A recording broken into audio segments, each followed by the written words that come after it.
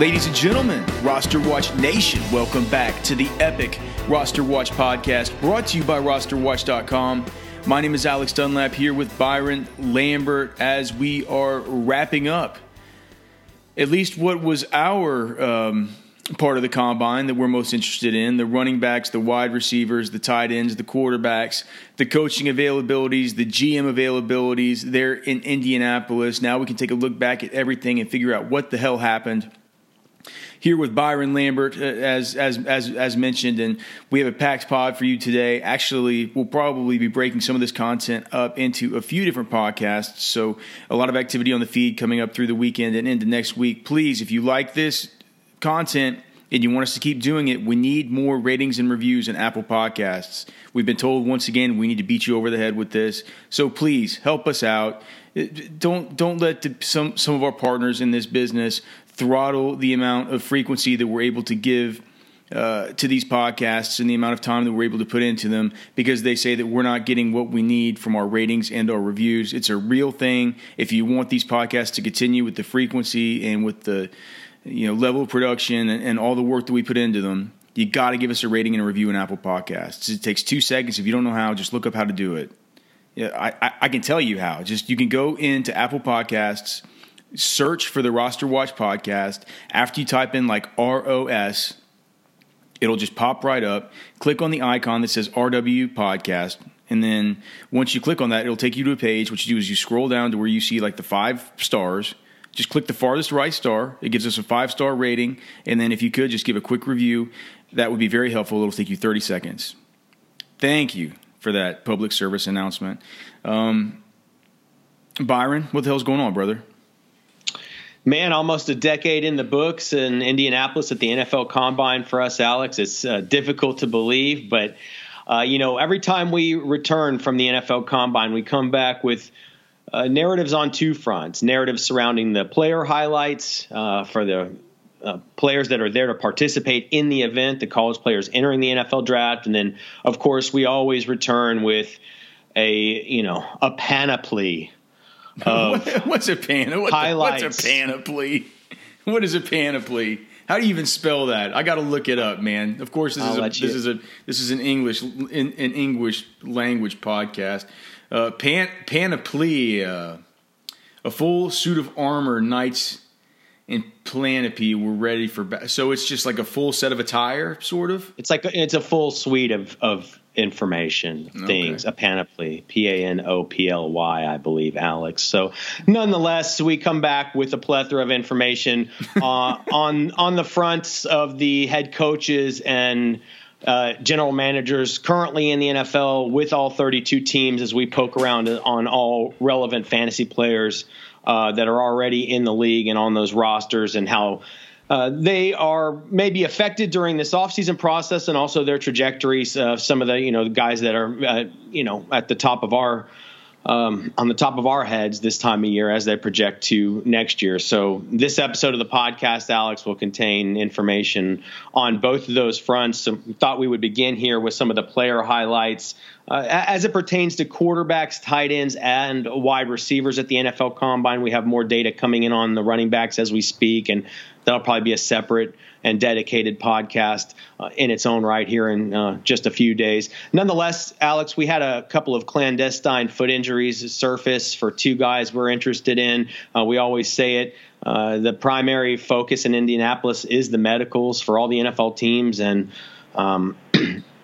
that's where they're putting all these players through the mill. And we had a couple of surprise foot injuries surface for Van Jefferson, the wide receiver out of Florida, a player that we saw at the Senior Bowl who was, very much in that mix for that wide receiver 3 talk there at the Senior Bowl. A guy folks were very interested to see how he might run. Looks like he could be out 6 to 8 weeks in recovery from what sounds like immediate, if not imminent, surgery on that foot. And then, of course, these are all Jones fractures, right? This is all Jones fractures. Yeah, of course, Thaddeus Moss, very, very similar injury. This must be an injury that's just easy to fly under the radar.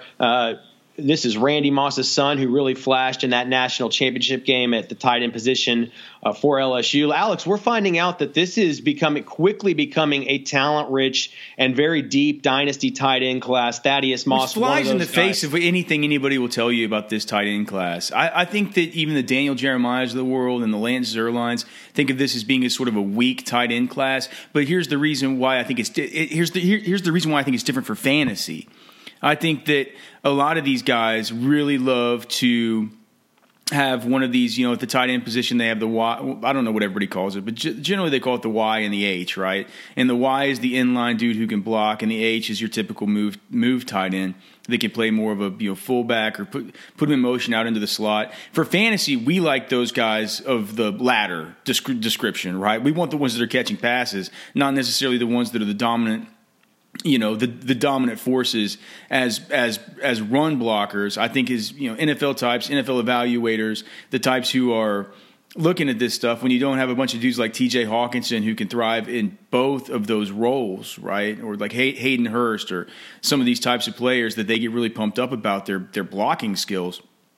I think that they think that it's generally sort of a weak class because it features more of these guys that are the pass catchers that we care about. So if people are having trouble with that disconnect, that we're saying that it's turning out, the more and more we watch these guys, that it's looking like it's going to be a good tight end class. We mean it for fantasy, and I think that that narrative won't be one that you find out there very often because the simple matter is that these general NFL scouting types have basically put the narrative out there that this is not a good strong tight end class. If that makes sense at all.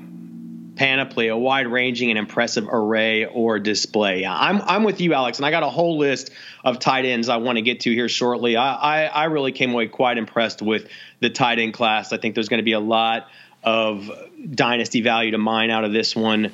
Some very interesting guys who tested well and interviewed pretty well. First, we mentioned that quarterbacks and wide receivers have been really the source of most of everybody's focus the last few days. We have Jordan Love and Justin Herbert, two guys that we scouted live at the Senior Bowl and were quite impressed with, who are just on absolute fire right now, coming out of the combine, just unscathed on the heels of a masterful performance, really for both.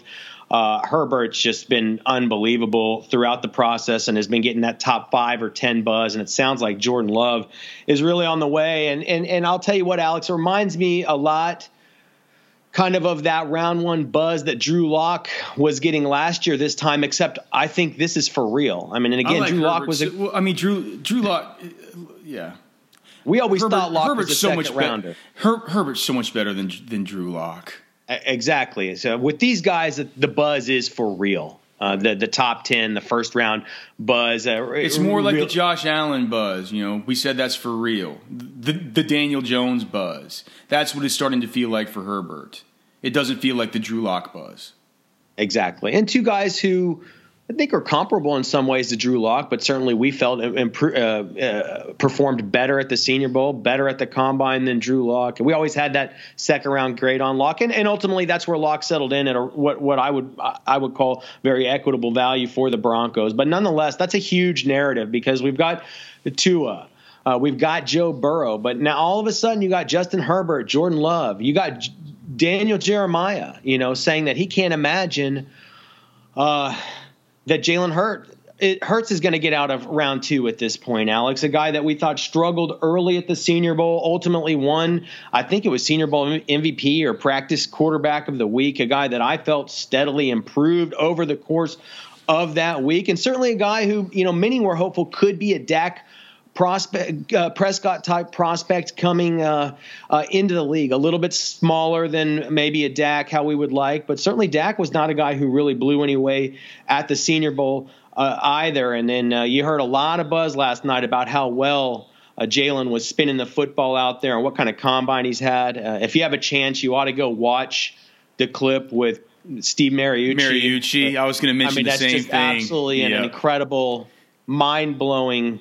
I mean, he's like a savant. I mean, on the whiteboard, it's just very, very impressive. I just think there's more of a place in the league for a guy like that. The reason why we're hearing that buzz from Daniel Jeremiah is coming out of the combine is because that's what people got on the whiteboard with Jalen Hurts. I think that has as much to do with it as the way that he was throwing the football and the fast 40 time and everything else. That's a big deal, dude. For you to go in, he's a coach's son. I mean, he's a coach's son from down in Channelview, Texas, man. Like it's not just It wasn't just the football acumen of a coach's son. It's the football acumen of a coach's son that's grown up very dedicated to his craft and has learned from really good teachers at every step of the way. That shit's just ingrained in him. That's a very telling video. I again would recommend everybody to go and watch it. Jalen Hurts and Steve Mariucci on the whiteboard. I mean, just in terms of character, football IQ, absolutely off the charts. It looks like a real Gruden grinder to me. And look, there's a place in the league for a guy like that. Whether he slips in the late round one like Lamar Jackson did a few years ago, I think that's difficult to make that argument. But a player that we were worried might slide into day 3 now, I think almost completely locked into day 2 and very well could be a round 2 pick. So all of a sudden we've got like 5 good quarterback prospects here. But wait, I wasn't expecting this to be I wasn't even expecting to talk about Jalen Hurts. But just since we are, are we now considering Jalen Hurts a good or great quarterback prospect? Because he wasn't very good at the Senior Bowl. Well, I thought he improved every day, and I would consider him a good quarterback prospect given the direction of the quarterback position in the league and the type of players that have been coming to us from college. I think he's a good prospect. I mean, that's not a guarantee that he's going to be a good player in the NFL. There's no difference between being a good prospect and turning out to be a good player. I mean, it was preposterous when people said Josh Allen was not a good prospect. Whether you want to argue and die on that hill or not, that he's not a good player in the NFL and never will be, that's fine. Maybe that remains to be seen. But it's really quite preposterous, to make an argument that a player like that's not a good prospect. And I'm not saying Hurts is on that level, but he's a decent NFL quarterback prospect, right? We didn't think Dak Prescott was an elite quarterback prospect after the Senior Bowl, and so you've seen what can happen there. But but Dak was a guy we began to like more through. But we loved Russell Wilson and Kirk Cousins. We loved them from the start. Dak was a guy who grew on us through the process after the Senior Bowl, through the various steps. And it feels like Jalen, maybe that's another comparison to Dak. It feels like through the process, through the course, I hated him on day 1 at the Senior Bowl. And by the end of the Senior Bowl, we're like, hey, man, Jalen's not looking that bad spinning it out there at the combine with the stuff that we're hearing, the stuff we've seen with the whiteboard stuff, what we've seen with the athletic testing and the way he was able to spin it there. Your opinions of these guys can, through the draft season, they can change in ways that make you view these players more favorably. It feels like that's happening a little bit with Jalen Hurts. I'm not sure that I put him on the same level of prospect, though, with those other guys we talked about, though, the Love, Herbert, and, of course, Burrow and Tua. Well, before you know it, you're looking at a quarterback class that goes at least 4 deep, and that a lot of folks are going to argue goes beyond that. And Jalen Hurts certainly gaining a ton of momentum here in recent days. And so as we turn to some of the other player highlights here, Alex, from the last few days, I don't think there's really anywhere else you can start than on the wide receiver position with Denzel Mims and Justin Jefferson, 2 guys who absolutely blew our hair back. We were already completely smitten with Denzel Mims leaving the Senior Bowl. Hell, we left the Senior Bowl and said, if Denzel Mims runs sub 4.55, it's time to get him square on the damn radar. That man ran 4.38 yesterday, Alex. Do you have some thoughts on the measurables that those guys put down in the athletic testing? Well, I mean, Denzel Mims, my original comparison for him was a Devontae Parker, and I'm not even sure that still holds true now. It's like, who could we really compare him to? I was looking on Player Profiler earlier, and you know how much our boy Matt Kelly loves Chris Godwin. That's like one of the gods of his whole system, over there. And Denzel Mims' best comparable is Chris Godwin. It's like, that's a much better level of comp than I originally had on him, and I'm going to need to sort of square this in my mind. As of now, this morning, I mean, you look at the college production, it's like 24% market share of the team's receptions, 29% market share of the team's receiving yards, and a 50% market share of Baylor's receiving touchdowns last season. He was an absolute menace and a beast as far as his one of the best production scores that we have in this whole class of the what? How many wide receivers are we going to do here? Let me just count how many we have here. Of the 53 that we're going to do, one of the top, like, let me just see whose production scores were any better. There's 1, 2, 3, 4, 5, 6 better than Denzel Mims out of 53 here in the 2019 database. For him to run a 4.38, now my question is this: do we see a 4.38 on film? Maybe. Because even if it doesn't come in the form of these long speed, big long touchdowns, he was used a ton with shortened fields last year. I just mentioned it. 12 touchdowns. That was 50% of what Baylor was able to do last year. And you look at Baylor's quarterback situation. I mean, I like Charlie Brewer. He was a kid who, I've seen dating back to when he was in high school, but he turned into more of a sort of a running threat. That wasn't the quarterback situation that a lot of people really loved. And you get to see him at the Senior Bowl, the way he was able to create separation, everything he's been able to do. Go back and listen to the Denzel Mims podcasts. Go back and listen to what Trashman has said about. And by the way, what a call by Trashman early in the season, saying that he liked Denzel Mims better than Bryan Edwards and Brandon Ayuk, possibly better than T. Higgins. Like, that was stuff that I thought was kind of crazy at the time. But this morning, I had to recalibrate my rankings. We have the Bryan Edwards, who has the foot injury. He's skating around the combine on a goddamn what did you call it? The Matt Patricia little scooter. Yeah. We have T. Higgins, who's scared to fucking test, right? He said because Clemson played much longer in the playoffs than everybody else, he felt like there's an unfair advantage that the rest of these guys have had on him and getting ready for their 40 and stuff. That's a scaredy cat answer. Brandon Ayuk, scaredy cat at the Senior Bowl, then runs a 4.5. It's like, Denzel Mims probably belongs above these guys at this point. I feel comfortable in what I've seen of Denzel Mims as the guy that was the best wide receiver at the Senior Bowl. I got to ask a question on Twitter yesterday. I said, who's the Cooper Kupp? Who's the Aaron Donald? Who's the guy that dominated the Senior Bowl this year? And I wrote back, I said, you know what? Maybe it was the Kinlaw kid, the defensive tackle, defensive end, Javon Kinlaw. But it could have also been Denzel Mims. He was that freaky there. And when we've seen these guys be that dominant and that freaky at the Senior Bowl, and then they come into the combine and they surpass all expectations. It wasn't like he was even shorter than we thought. He's almost 6'3".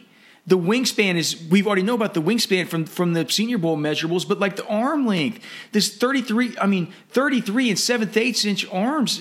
He has basically the same arm length as T. Higgins, who is a full inch taller than he is. So this is a big development for Denzel Mims. I think what it does is it makes it to where when we're talking about the Jerry Judys, the CeeDee Lambs, the Justin Jeffersons, these types of players, the Jalen Ragers, the Henry Ruggs, the Laviska Shenaults, all these guys up at the very top, Denzel Mims is going to have to mix in somewhere, and it's not going to be unreasonable to have him in your top 5 as far as your overall rankings for this class.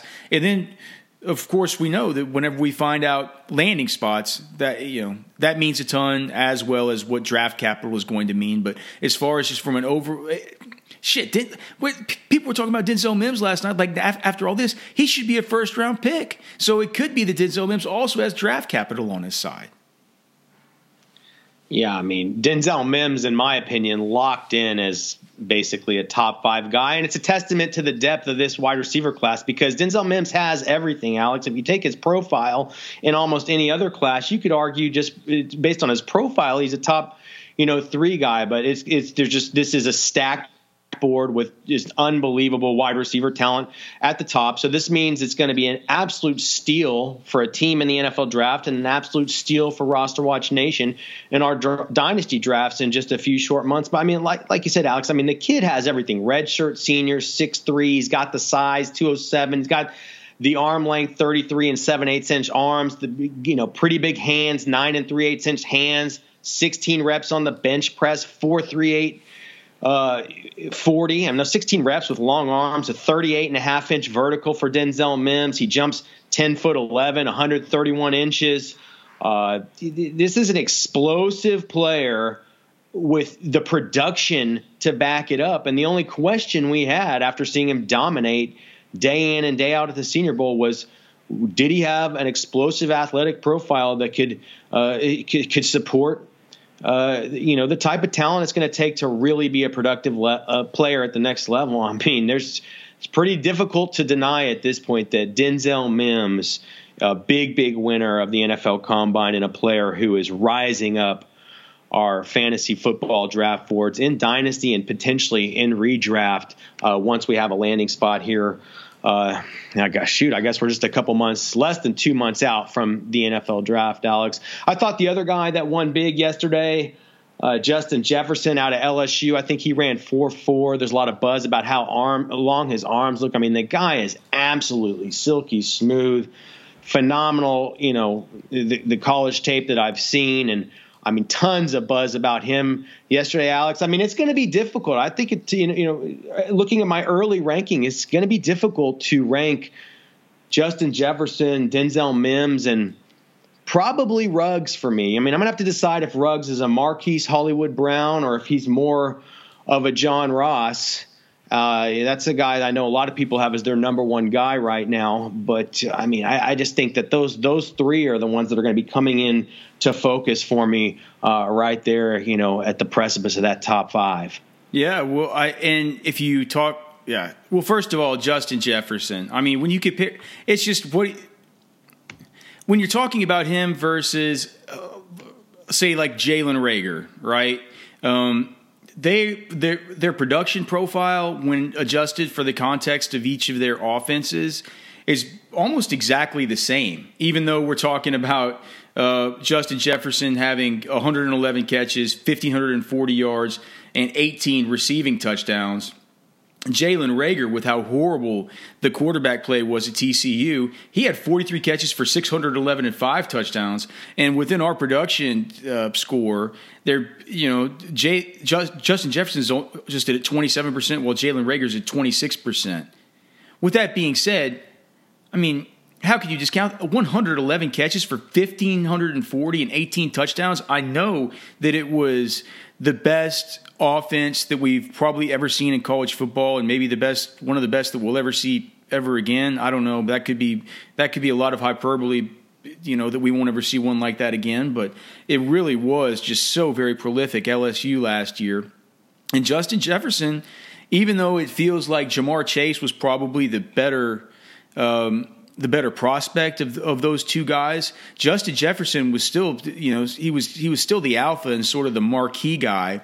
Although it was interesting, man, all of those corners that people were asking on was it Thursday or Friday morning at the Combine for the early sessions.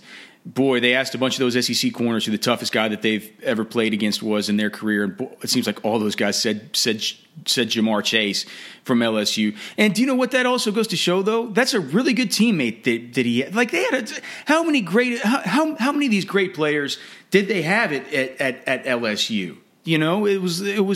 There were athletes all over the football field. And so the fact that Justin Jefferson, a 27% production score within the context of that offense, to me, it means a lot. And when you watch the tape, he does look to you like a Keenan Allen. He does look to you like, we mentioned it last night, maybe somewhat of a Stevie Johnson type of player, but a dude who I was planning on running in the high 4.5s. I did not expect him to. What did he run? A 4.4? Was it a 4? A 4.43.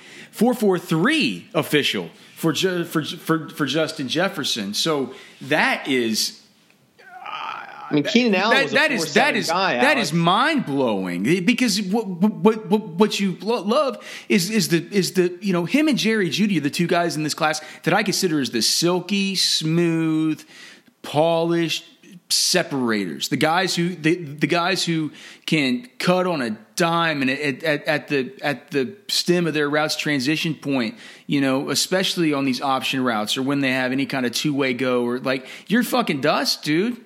Like, you're dust in those types of situations. And if Justin Jefferson has this kind of speed, it's almost like it's almost like you can count on his shit. Jerry Jeudy too, with his, what he had, a 4.47. Both of these guys showed that they can also, versus some of these corners, they can take the top off of the defense. It isn't just necessarily having to beat them like a Keenan Allen does, just being such a refined technician, a Cooper Kupp. Like, these guys have the absolute speed to be able to get over the top and get things done. It's very exciting. And like I was texting in our text chain last night with me and you and Matt Kelly, I was just like, at one point I just said, God damn, man, what a wide receiver class this is. And it's a treat to go through them. It's going to be a pain in the ass to stack these guys up as far as rankings. Well, there's a point where you just separate, into tiers. Is this a good prospect or not? Is this a great prospect? It's splitting all the hairs between number 3 and 8. I mean, it's fun to do. Ultimately, so much is contingent upon the landing spot. But there's a chance you might say, hey, these guys it's marginal, the difference between these players. And these are all good prospects. I mean, that could go pretty deep this year. Yeah, with Justin Jefferson, Alex, I see a slick, smooth player with natural receiving ability. I know you threw out Keenan Allen, guys like Juju and Stevie Johnson because of how slick and silky smooth they are. I think when you see him run a 4.43, I mean, it did bring players to mind like Calvin Ridley and DJ Chark and Odell Beckham for me. I mean, so he's just a smooth, fast player. I mean, that's in whatever you think about that suite of comps that we just laid out. I mean, that's a damn good list, man. So to have Justin Jefferson anywhere but inside your top 5 seems very, very risky to me, Alex. Yeah. I would say so. He's not sniffing anywhere near outside of my top 5. I'm only through 17 of these guys so far at the wide receiver position, but and I have not slotted him in. But if we're gonna slot, I'll tell you what, I have done CeeDee Lamb, and from what I've seen of Justin Jefferson, that's going to be a decision. CeeDee Lamb or Justin Jefferson, I think, is a legit decision as far as just who you think the better outright prospect is. It's just look, we wait for the combine to fill out the rest of the profile, and we don't put all the weight on the combine, just like we don't put all the weight on the Senior Bowl. We put most of the weight on the tape and what we can see from these guys in scouting them live in the live settings that we travel to. But at some point you say, like, well, the combine exists for a reason. We need these athletic numbers for a reason. It means something. And for him to shine like that, it's just a guy that he's a guy that continues to check every box through every step. Yeah, I mean, I'm very still early in our evaluations, but post combine, just based on the general ethos and also what I've seen with my own 2 eyes, I mean, you have to say that CeeDee Lamb emerging as a pretty clear front runner at this point for wide receiver 1 in this class, but certainly going to be a very fun evaluation and debate to have here over the next couple of months. And Alex, I think there's going to be some debate over a lot of these dynasty tight ends that maybe people weren't expecting to rear their head during this process. But I've got, I had to make notes here on several guys based on my interactions at the combine and what I saw in athletic testing yesterday. Maybe we don't need to spend a ton of time on these guys, but all names I think that we need to buzz through that are worth mentioning for any real precocious dynasty player out there or just lover of the NFL draft and football. We mentioned Thaddeus Moss at the tight end position at LSU. He's going to be recovering from that Jones Jones fracture in the foot that was discovered in Indianapolis. Certainly one of the exciting tight end prospects that makes this a deep class. Alex, we all knew about Adam Troutman after the Senior Bowl. Coming out of Dayton, didn't necessarily run the best yesterday, but so far it's been. What did he end up running? Just out of curiosity, I didn't even see what that was. I can pull it up. But Adam Troutman ran a 4.8. Oh, really? 4.8. I would have jumped 34 and a half inches, a broad of 114. A little bit underwhelming, but at 6'5", 255. Look at the agility metrics. Yeah, really, really nice. I mean, 95th percentile. That comes out. That comes out in his route running. I think his combine is fine with me. That 4.8 sucks, but the agility drills, I'm fine with it. The arms are a little short. I'm with you. I mean, he's a football player, and I like the fact that he was a former quarterback. I actually really liked what Daniel Jeremiah said last night. I mean, we thought he had a lot of Dallas Goedert to him post-Senior Bowl, which is probably a reasonable comp. But, he's a 6'5", 255. I think he could put on 10 or 15 more pounds, but he's not – he's still somewhat slender.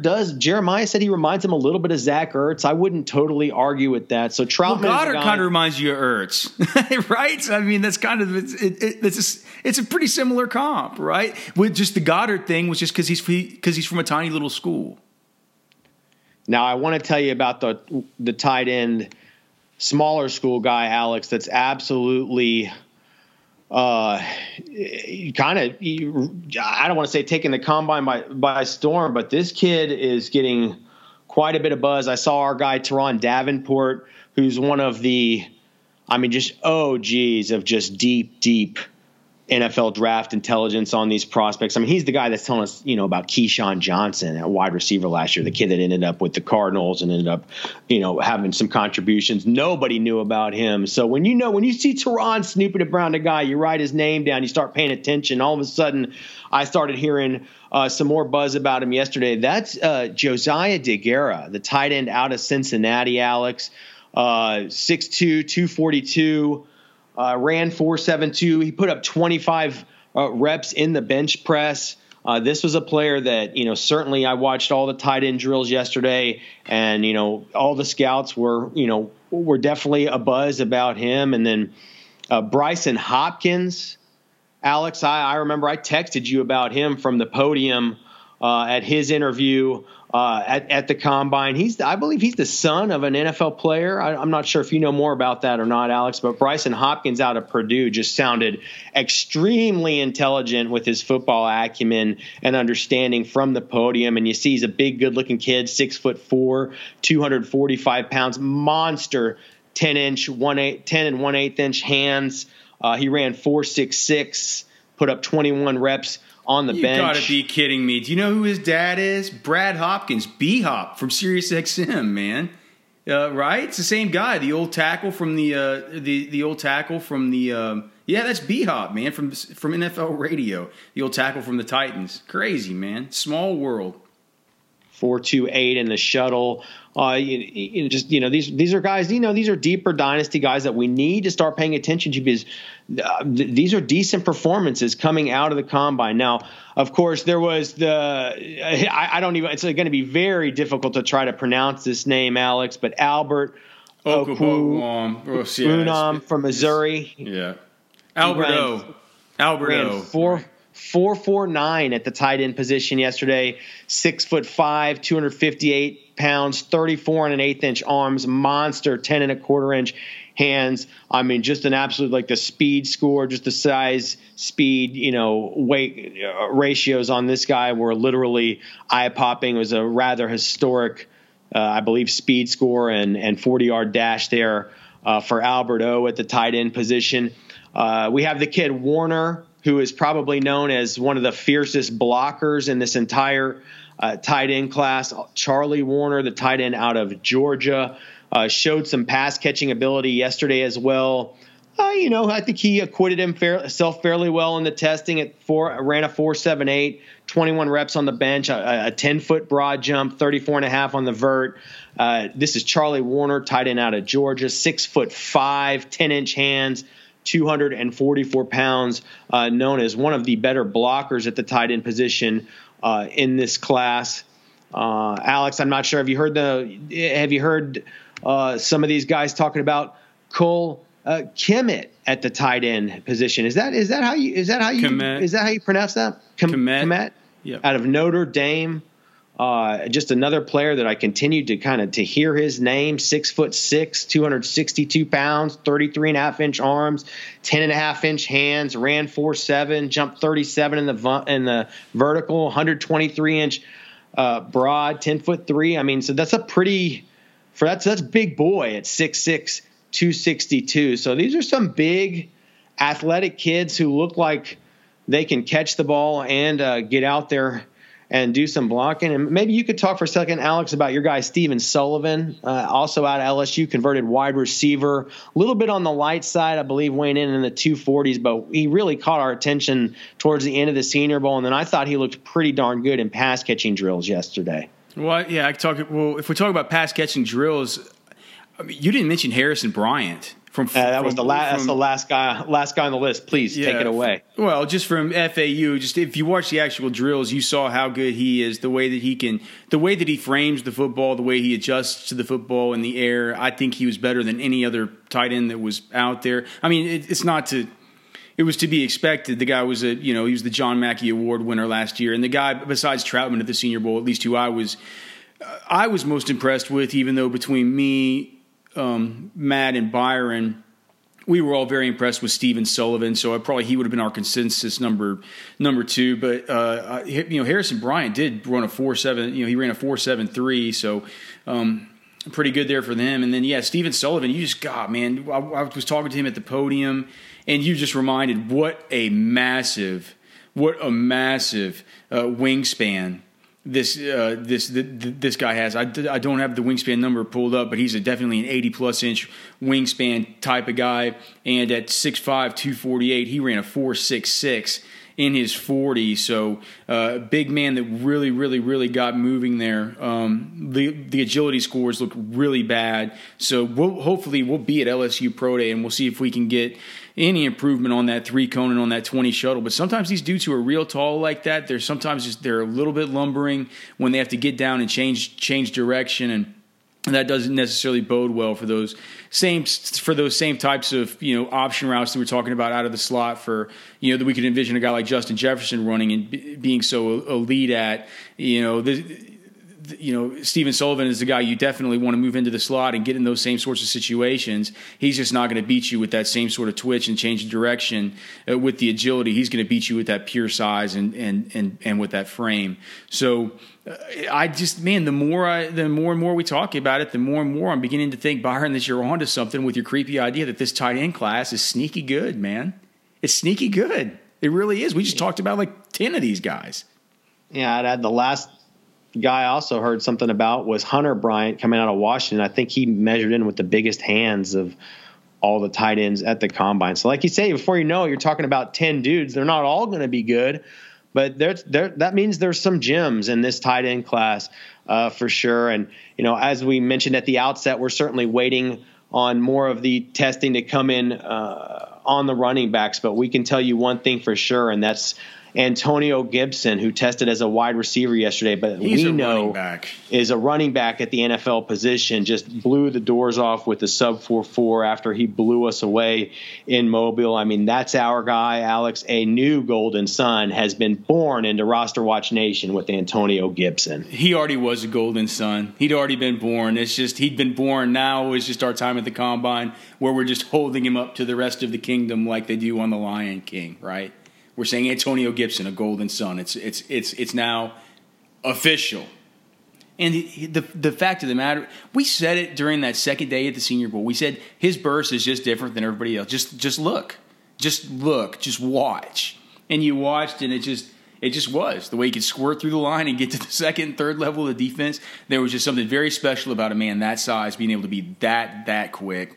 And the sub 4.4 certainly goes to show that he's an elite athlete. That look, man, he told me when I was talking to him at his table that he said, well, I'm like, why do they have you here as a wide receiver? He's like, because I'll do anything they ask me to, man. I'm happy to be here. And I was like, well, that's fine, but your team's telling you that you're going to be a wide receiver. Of course, Antonio Gibson, the kid from Memphis, played sort of a running back, wide receiver type of role, much like Tony Pollard did when he was there alongside Darrell Henderson. And, Antonio Gibson just said, like, look, man, I'll do whatever they ask. Some teams see me as a wideout. Some teams see me as a running back. Some teams see me as a mix that can kind of do both just as an offensive weapon. And I said, all right, but I know that sometimes the categories don't mean anything, but let's put it all aside. If it were up to you, what would your correct role in the NFL be, the one you'd be most comfortable in? And he said, well, it would be a running back where I could be used heavily as a receiver out of the backfield or split out wide. And I said perfect, because that's exactly how we've always envisioned you. While you're thinking about it, I will say that the comps for Antonio Gibson coming out of the Senior Bowl were Jalen Samuels, Joe Mixon, and David Johnson. And the more we see, the more we hear that David Johnson comp is coming square into focus. And I'll tell you, I think Antonio Gibson had a better Senior Bowl than David Johnson did when we were there for that one as well. So let's – how about this?